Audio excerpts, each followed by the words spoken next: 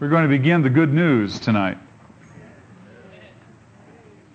We have been, for some months, exploring the bad news in some detail. And tonight, we begin the good news. We begin to explore and get visibility of God's great solution to man's dilemma. As you remember from midway in the first chapter, the 18th verse of the first chapter, clear through the 20th verse of the third chapter, Paul had set forth that God's wrath was being revealed, that men are under condemnation and judgment.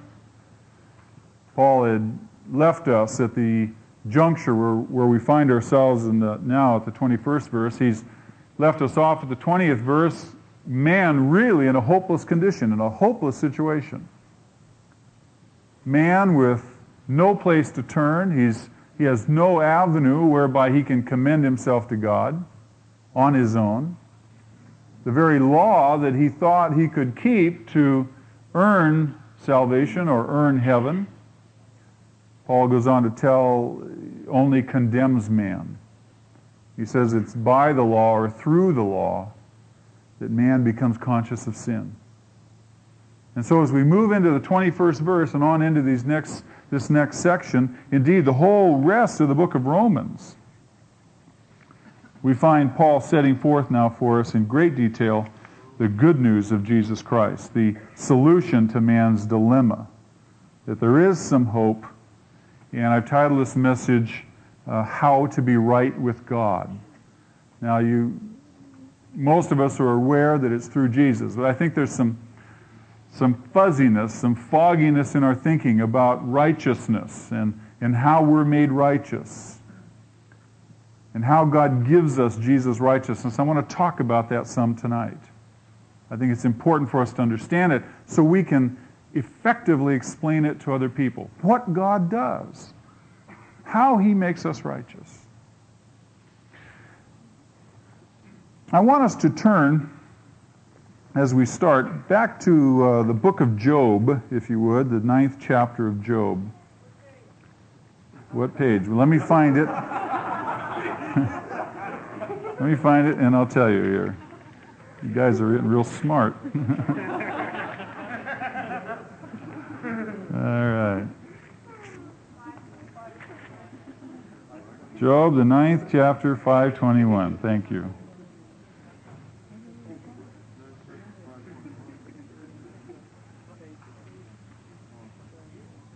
How to get right with God. Job asks this same question in the 9th chapter. And incidentally, if you've never read Job, you ought to read it. It is absolutely just a blessing of a book. God reveals so much to us through that book and through Job's life and through the things that his very caring friends share with him.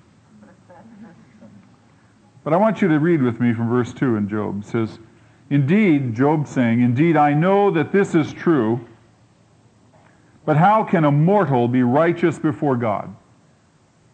He asked this question, how can a man be righteous before God? That's the same question that Paul leaves us with at the 20th verse of the 3rd chapter of Romans. That man doesn't seem to have any hope. He's in the dark.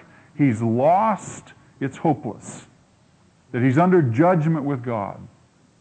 That he's on his way to hell. And Job asks this same question. How can a man be righteous before God? And he goes on and he describes God as he understands Him. And then you'll see how he can ask that question. Because he sees this great gulf between who he is and what he is and who and what God is. He says, how can a mere mortal, how can someone like me ever hope to have a relationship with someone like Him? Listen to how he describes God. He says, though one wished to dispute with Him, he could not answer Him one time out of 1,000. His wisdom is profound, His power is vast. Who has resisted Him? and come out unscathed. He moves mountains without their knowing it and overturns them in his anger. He shakes the earth from its place and makes its pillars tremble. He speaks to the sun and it does not shine. He seals off the light of the stars. He alone stretches out the heavens and treads on the waves of the sea. He is the maker of the Bear and Orion, the Pleiades and the constellations of the south. He performs wonders that cannot be fathomed, miracles that cannot be numbered. When he passes me, I cannot see him. When he goes by, I cannot perceive him. If he snatches away, who can stop him? Who can say to him, "What are you doing?" God does not restrain his anger. Even the cohorts of Rahab cowered at his feet. How then can I dispute with him? How can I find words to argue with him? Though I were innocent, I could not answer him. I could only plead with my judge for mercy. Even if I summoned him and he responded, I do not believe he would give me a hearing. He would crush me with a storm and multiply my wounds for no reason. He would not let me regain my breath, but would overwhelm me with misery. If it is a matter of strength, he is mighty. If it is a matter of justice, who will summon him? Even if I were innocent, my mouth would condemn me. If I were blameless, it would pronounce me guilty. You see, Job asked that great question. He saw God as a great and a powerful and a mighty person. And he saw himself as, by comparison, as grossly insignificant. He said, how can a mere man, how can a mere mortal be righteous with him or be righteous before him or have relationship with him? How can I get an audience with him? How can I be right with him? Job asked these questions. We ask those questions. Indeed, that's the question that men have asked since the beginning. How can a man be right with God? In our text tonight, verse 21 and 22, answers that question. Can a man be right with God? Yes. Yes, he can. And Paul is going to tell us how. As I said earlier, he left us in verse 20. Alone, in the dark, man had no hope. He had no place to turn. And that's how all men feel. All men ask that question. How can they have a relationship with God? You know that that's the very reason that religion exists, to answer that question. Religion exists to help men find a way to be right with the God that they perceive to be God. There's no other reason for religion. No other reason at all. How else can a man escape his sense of emptiness, his sense of loneliness, his sense of meaninglessness, his sense of just being cosmically alone, unless there's a God, unless there's somebody there? I'm constantly amazed that when people tell me they don't believe in a God, when you press them, why? What do you do about your sense of if there's no God, there's nothing. There's no security. There's nothing to add meaning to your life. They have no answer. They can't deal with that. But religion exists to help men deal with those very real issues. You cannot hide from those very long. Everybody wants to believe that there's somebody out there in control. Everybody wants to believe that they're on the right side of that somebody. How else do we deal with our fear of death? How else can we deal with the the fear of judgment. Everybody has a sense of right and wrong, don't they? Everybody knows when they've done wrong. And when they've done wrong, they know that there is some impending judgment. Somebody is going to stand in judgment of that. And hence men have come up with religions. And all the religions of the world propose an answer to that one question: how can a man be right with God? Every religion in the world provides an answer. And every religion is the same except one. Because as you examine every other faith, every other religion, every other belief system, they all say that you can be right with your God if you do such and such and such and such and such and such and such and such. They are the religions of human achievement. There's only one religion that's different. This is what's so astonishing about Christianity. When you stand Christianity up against all the other religions of the world, it is not the same. Because Christianity is the only religion, it too offers a solution. It too answers the question of can a man be right with God, but the solution and the answer that Christianity offers is not on the basis of human achievement, it's on the basis of divine achievement. That God has done it. If a man is to be right with God, it doesn't begin with men, it begins with him. It has to happen at God's end, not man's. And yet every other religion tells you, if you study it, if you explore it, that you've got to undergo certain rituals, that you've got to do certain things, that you've got to be involved in this or that or the other thing. Traditions and all sorts of rites and all manner of things. Because it's a matter of you making yourself right with God. Not so with Christianity. Christianity is the only system that's different. Because it starts with God. It's a religion of divine achievement, not human achievement. Isn't that exciting? If you don't get anything out of tonight, get that out of tonight. Because when you witness and you testify to people, and they say all religions are the same, you say they are not the same. Because of that very same point. Because of that very same point. Christianity is not just a philosophy. It's not just a teaching. Christianity arose out of and is based on historical fact. The resurrection of Jesus Christ.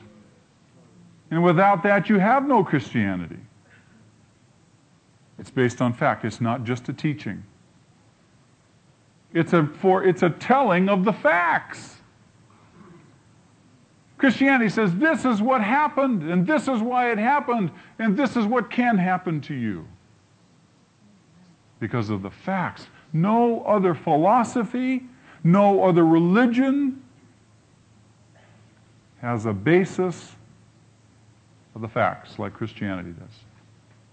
Isn't that exciting? Isn't that exciting to know that you haven't made a mistake? Then when those little doubts creep in, you say, oh man, am I in the right place? You know, I got a letter this week from a guy who just broke my heart. He'd been coming here for 1.5 years, he told me in this letter.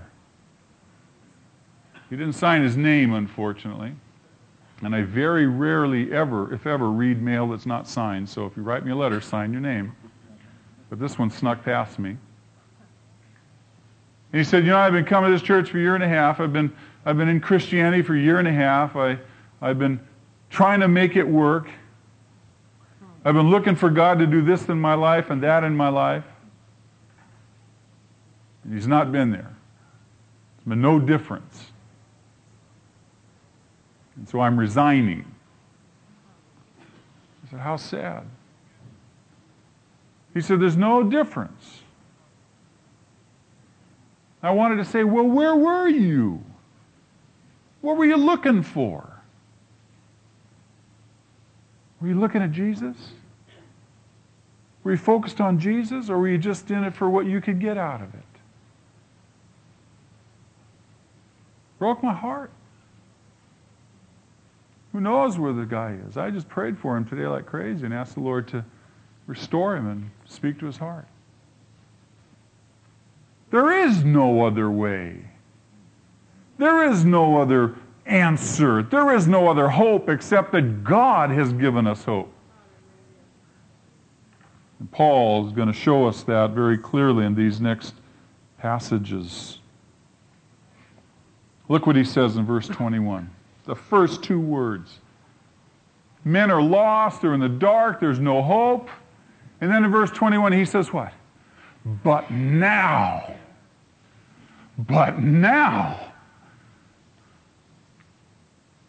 Oh, those are exciting words. You get the picture of then and now. Then there was no hope, but now there is hope. Then there was no way. Men were in the dark, but now the dawn has come. The light has broken through. Then was bad news, now is good news. He says, but now a righteousness from God, apart from the law, he says, has been made known, to which the law and the prophets, the Old Testament, testifies. And he said, this righteousness from God comes through faith in Jesus Christ to all who believe. There's the solution. There it is. There's the gospel right there in a nutshell.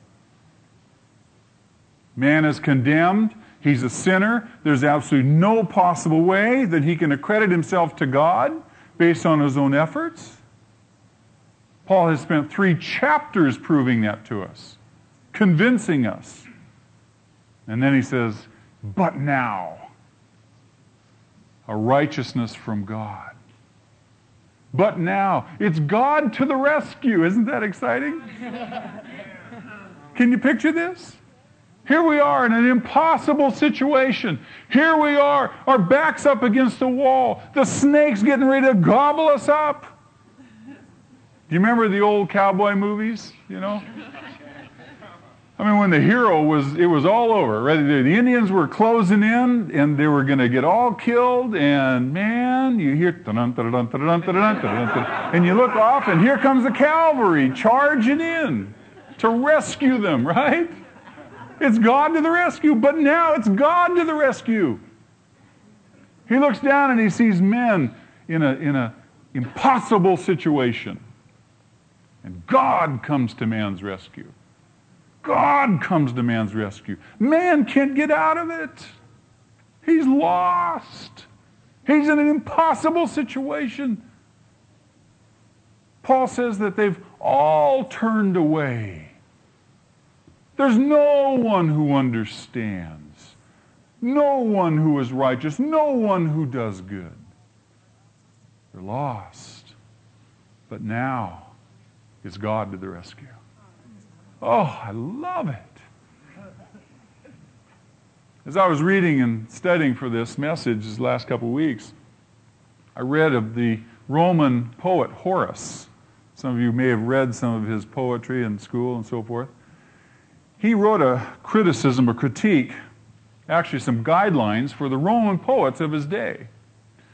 And these guys were fond of writing tragedies in which they would find leave the hero or the heroine in an absolute impossible situation. The plots would be so complex to their tragedies that they would have to bring a god in onto the stage to save the hero or the heroine. And Horace, in his guidelines, in his criticism of these Roman poets, would say, he says, look it. This is a paraphrase. I can't quote him exactly. He says, look it, guys. If you're going to bring a god on the stage, then you better make sure that it's a situation worthy of a god. Now, excitingly, Martin Luther picked up on what Horace wrote. And he seized on that one comment, that one statement, and he said, God, bring God on the stage for the impossible situation of men in sin. That's the only situation in which man can be saved. You bring God on the stage. God intervenes in human history.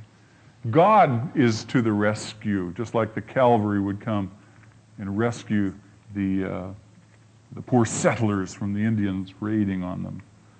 Isn't that exciting? God to the rescue. I love that. He says, but this is a righteousness from God. That's what it means, God's to the rescue. We don't generate our own righteousness. What is righteousness? Being right, being whole, being pure, being perfect, being together, being everything that God intends us to be. And we can't do it on our own. We've tried, haven't we? It ain't happening, is it, on our own? And so Paul says, but now a righteousness from God.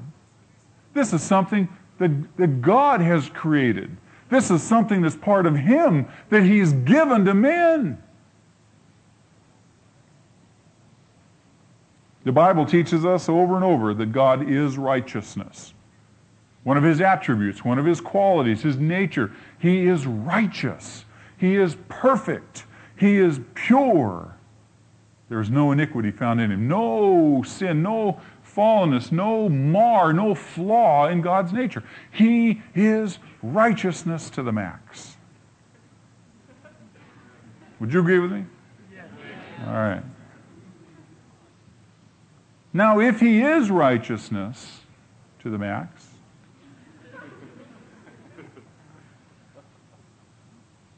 then He must surround Himself with righteousness. Everything that He has to do with has to be righteous. There can be nothing contrary to His nature that He's in relationship with. That's why the Father turned away from Jesus on the cross. The Bible says in several places that Jesus was made sin. Took our sin upon Him. God transferred our sin upon Him and made Him sin. And then He had to turn His back on His own Son. He couldn't have a relationship with Him. Isn't that awesome? But because God must surround Himself and must affiliate with everything that's righteous, He therefore demands righteousness. He demands righteousness of everything and every being that He's in relationship with.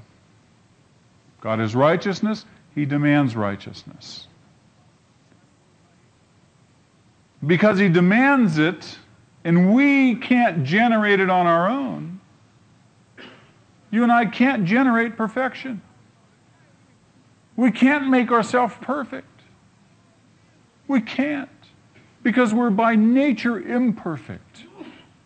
We're by nature sinful. We're by nature diseased. We're by nature twisted.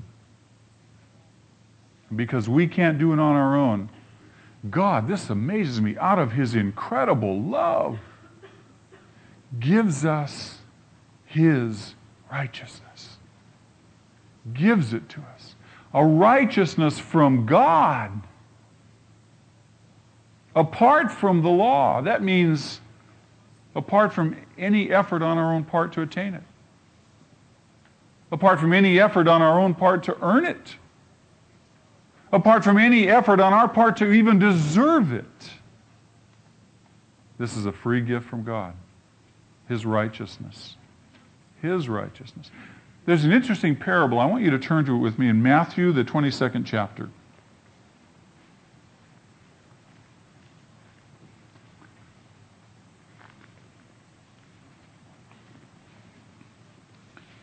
Page 1010. Matthew, the 22nd chapter.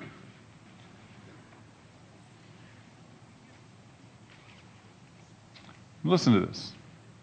This is exciting because it has bearing on what we're talking about. Jesus spoke to them again in parables, saying, "The kingdom of heaven is like a king who prepared a wedding banquet for his son. He sent his servants to those who had been invited to the banquet to tell them to come, but they had refused to come. And then he sent some more servants and said, "Tell those who have been invited that I have prepared my dinner. My oxen and fatted cattle have been butchered, and everything is ready. Come to the wedding banquet." Now, if you study this parable, you know, of course, that it's a picture of God sending John the Baptist, sending the prophet, sending his son Jesus himself to invite Israel to the wedding banquet, that it's all ready. But of course they refused. Verse 5 says, "They paid no attention and went off, one to his field and another to his business. The rest seized his servants, mistreated them, and killed them. The king was enraged. He sent his army and destroyed those murderers and burnt their city." That may be an allusion to what will happen to Jerusalem in the year 70 AD, when it was destroyed. Verse 8, "Then he said to his servants, 'The wedding banquet is ready, but those I invited did not deserve to come,' the Jews. 'Go to the street corners and invite to the banquet anyone you find.'" Now the Gentiles are invited. "So the servants went out into the streets and gathered all the people they could find, both good and bad, and the wedding hall was filled with guests." Verse 11, "But when the king came in to see the guests, he noticed a man there who was not wearing wedding clothes." Now, there was an Oriental custom for a king who put on a wedding feast to provide for all the guests the appropriate wedding garments. You didn't wear your own clothes. You didn't bring your own wedding garments to attend this wedding feast when a king put on a wedding. The king himself provided the garments that you were to wear to the wedding feast. Now look at it. The king comes in. He notices a man who was not wearing wedding clothes. He was not wearing the garments that the king had provided. You see the parallel? Righteousness. God has provided the robes. God has provided the robes of righteousness by which we enter into the kingdom, by which we enter into the wedding feast, by which we enter into relationship with him.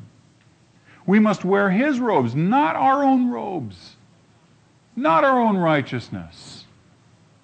And indeed, it would be known that there would be people who would attend the wedding feast and who would go out and expend elaborate sums of money on their own garments. Sometimes even more elaborate than the king would provide for the rest of his guests. And this person would come to the banquet arrayed in his own garments. And he would be thrown out because he was supposed to wear the garments the king provided. And Jesus draws on this Oriental custom that's well known. And he uses it to illustrate a principle, the very principle we're talking about. The king turns to this man. "Friend," he asked. Look how he addresses him. Friend. He gives him the benefit of the doubt. He gives him an opportunity to take off his garments and put on the righteous garments. He says, "Friend, how did you get in here without wedding clothes?" The man was what? Speechless. What did Paul say in the 19th verse of the 3rd chapter of Romans? The law. What does the law say? It says to all those who are under the law that every mouth may be what? Silenced. And the whole world held accountable to God. Here we have a situation, a picture of the king coming and saying, "Sir, how did you get in here without wedding garments?" And the man was speechless. There is nothing he could say. A picture of one who is trying to attain to the necessary righteousness by his own garments, by his own efforts. And then the king told the attendants, "Tie him hand and foot and throw him outside into the darkness where there will be weeping and gnashing of teeth." He's lost. Any person who arrives and they're not clothed in the righteousness that God provides as a free gift, is lost forever.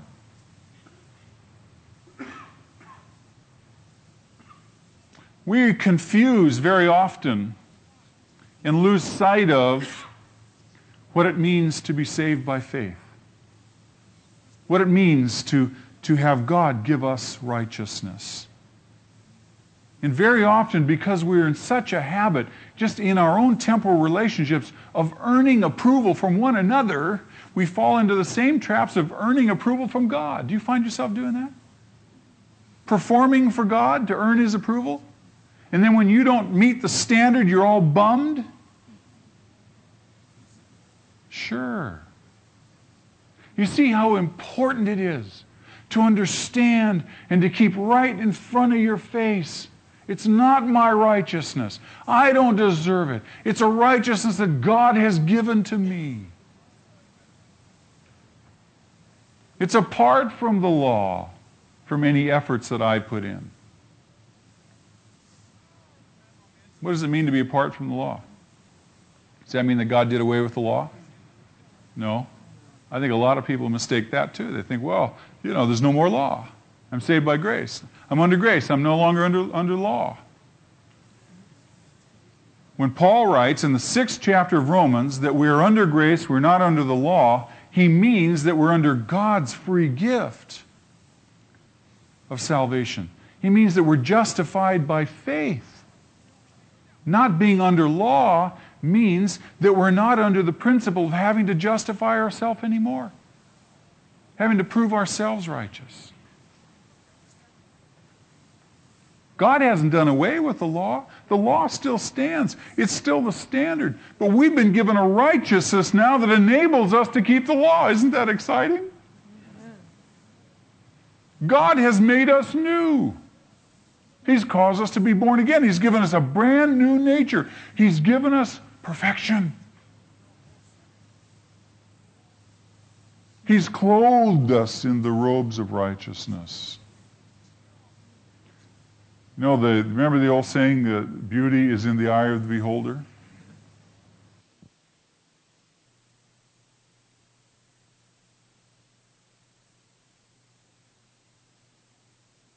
About how God beholds us. God beholds us as being beautiful because we're in Christ. He looks at us as we're in Christ. He sees us through Christ. That's so hard to relate to for me sometimes because I look at myself and I know what a wretched sinner I am and how foolish I can be. And I say, God, how can you see me as you look at Christ? How can you see me that? He says, because I see you as you are completed. That's how I look at you. I don't look at you like you are, like you look at yourself. I look at you in Christ. I look at you in Christ. You're complete. We say, well, what about my sins? What about when I disobey? What about when I rebel? Do you see those things? Of course I see those things. But I don't take them into account. I don't mark them up on a ledger against your name. I mark them up against Jesus' name on that cross. Hallelujah. That does something inside of me. That does something. It kind of sets me free to know that there's no condemnation to me because I'm in Christ, because I've been clothed with His righteousness.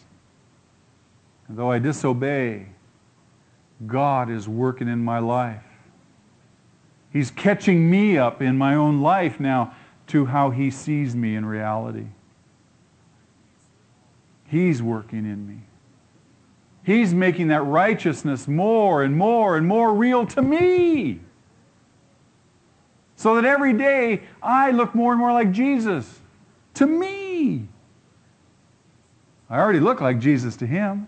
You say, how can that be? It's a miracle. That's how it can be. It's a miracle. I don't know if that doesn't turn you on, I don't know what will.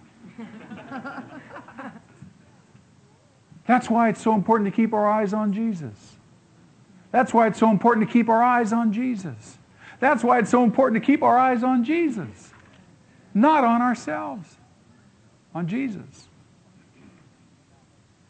Because when you keep your eyes on Jesus, you begin to see yourself like God sees you. You begin to imitate Jesus. You begin to walk like Jesus. As soon as you get your eyes off of Jesus, who do you get your eyes on? And what do you see? You don't see Jesus, do you? You see old Yucko.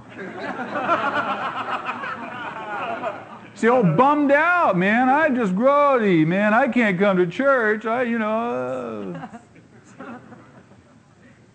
But when you got your eyes on Jesus, when you're looking at Jesus, you're looking at the same person God looks at when He looks at you. You got to believe that. You got to believe that. You got to rehearse that. That's got to be real to you, down to your core. God sees me like He sees Jesus? Yes. Yes, He does. Apart from the law, the single greatest error, the single greatest problem of religion is that it allows a place for the effort of people in making themselves righteous before God. That's the single greatest error, the single greatest problem with religion. That it allows a place for the effort of men in making themselves righteous before God. And if that were true, Jesus died in vain. If you have to earn your way, if I have to earn my way to heaven, if I have any part to play in that, then I might as well prop a ladder up against the cross, climb up, slap Jesus across the face, spit on Him, and say, I don't need you. He died in vain.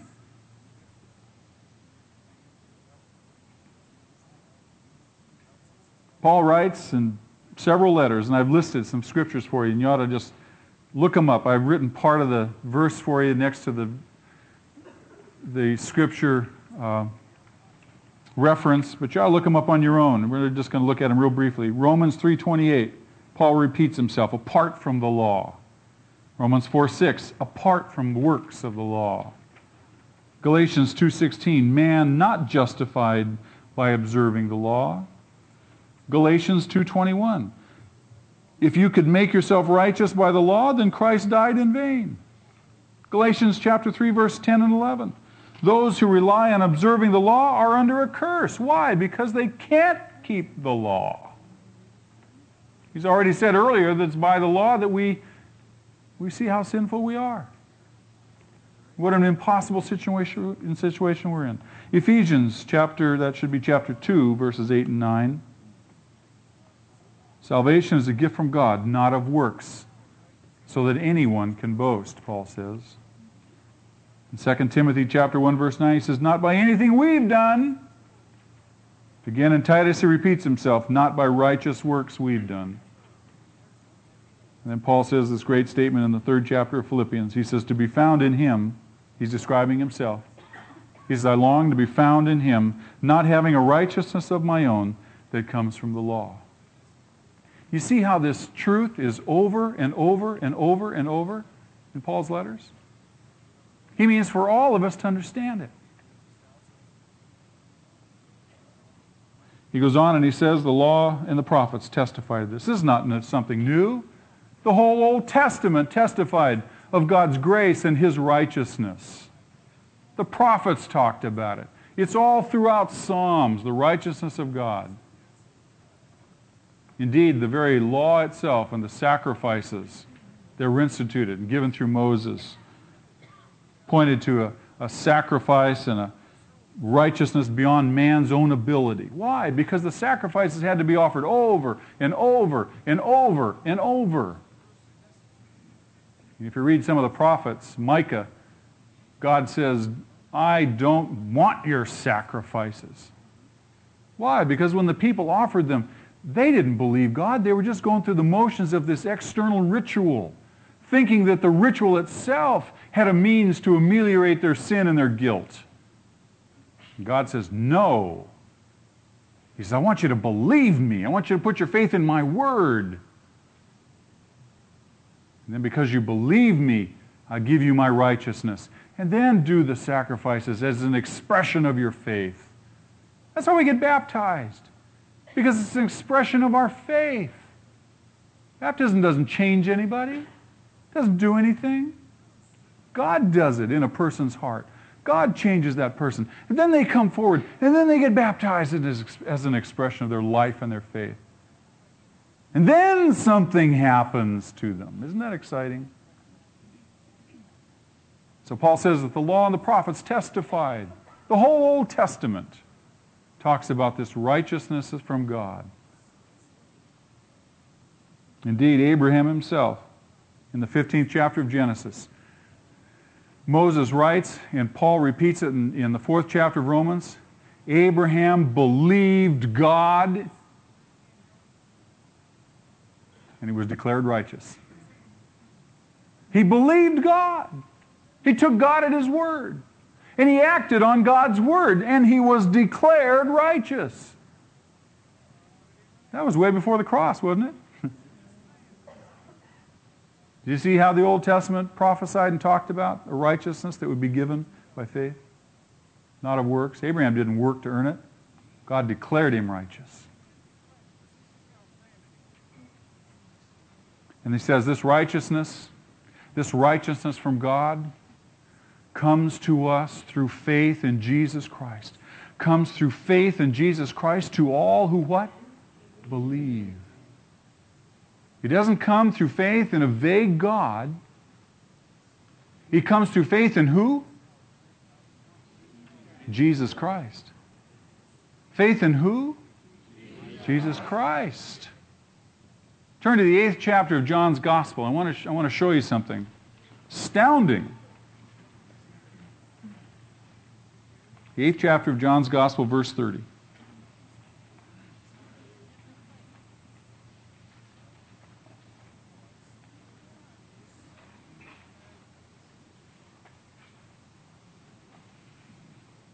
Now look what John records in verse 30.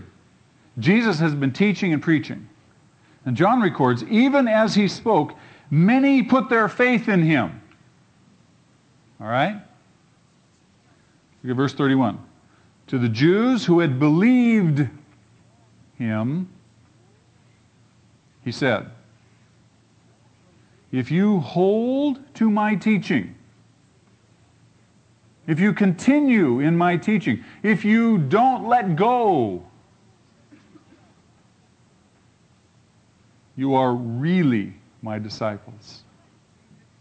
Does that speak about perseverance? Yes, it does. You see, there's a false faith and a true faith. A false faith is momentary. There were scads and scads of people that John records who believed him, who put their faith in him. But it was a momentary faith because scads of them turned away. True faith is lasting. True faith continues. True faith perseveres.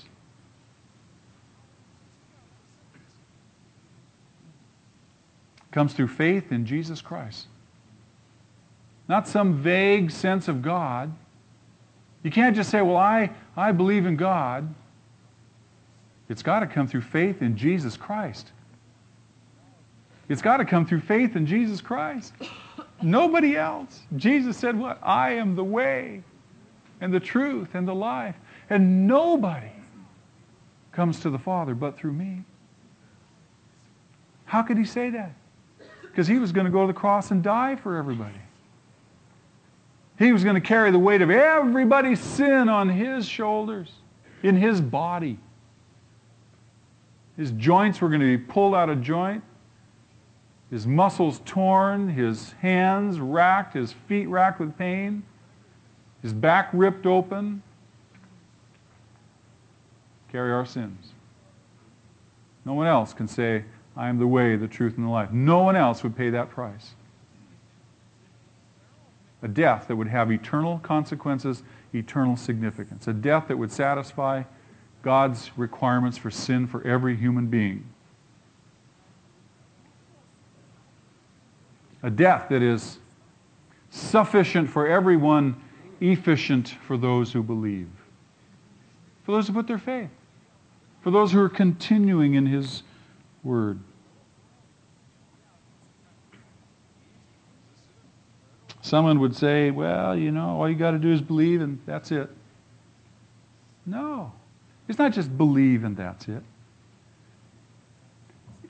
It's believe with everything you got. It's not just having a passive agreement with the facts about Jesus. It's just not having knowledge of the facts. It's not just having a mental assent to those facts. Oh yes, I agree. It's those things plus a commitment to Him. A commitment to persevere with Him to the end. He says in another place, he who perseveres to the end will be saved. God has given us this righteousness. And it's a righteousness that He gives when we put our faith in Jesus. And every single person on this earth wants to be loved and accepted unconditionally. Isn't that true? Every single one of us. We want to believe that there's someone who knows us and understands us and accepts us and can do something about our life. That person is God through Christ. There is nobody else. There is nobody else. And when a person sets their sights on Jesus, when they continue with Jesus, when they keep their eyes on Jesus, then all the problems are going to be taken care of. All the problems are going to be taken. Why? Because they're made righteous. Because they're born again. Because they're be given a new nature. Paul says, behold, old things have passed away, and all things are new. You say all things are new, but I still have this stuff in my life. Keep your eyes on Jesus. Keep your eyes on Jesus. And as you keep your eyes on Jesus, all these things that are remnants of your flesh are going to begin to just fall away. As soon as you get your eyes off of Jesus, you're going to automatically put your eyes on yourself. And you're going to begin to look at yourself not as God looks at you, as man looks at you. And those insecurities and those inadequacies and those fears and those doubts are going to rise up again to plague you. And back in that 8th chapter of John's Gospel, listen to what he finishes off, and he says, and if you hold to my teaching, you are really my disciples, then you will know the truth, and the truth will set you free. And you'll be secure. You'll be free. Hold to my teaching, he says. That's the mark of a real disciple. A person who's persevering, who's received God's righteousness by faith, who's put their faith in Jesus, and presses on. Jesus, I don't care what they say, I don't care what they do, I'm not letting go of you. I'm not letting you out of my sight.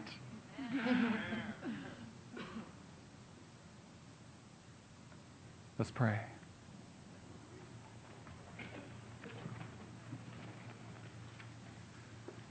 God, we praise your holy name tonight. We thank you that you have come to our rescue. We thank you that, Lord, that you supply the only answer to our great dilemma. Lord, we know that there are religions upon religions upon religions. There are philosophies upon philosophies upon philosophies. And Lord, we know that each one really tries to answer the great question, can a man be righteous before God? But Lord, each one offers the solution only in the realm of human merit, human effort. There be one only, God, that says, I'll do it. I'll come to your rescue. As your great forefather Abraham did, believe me. Put your faith in my word and act on it. And I will give you a righteousness, an everlasting righteousness. And I will heal you, and you'll indeed know the truth, and you'll be set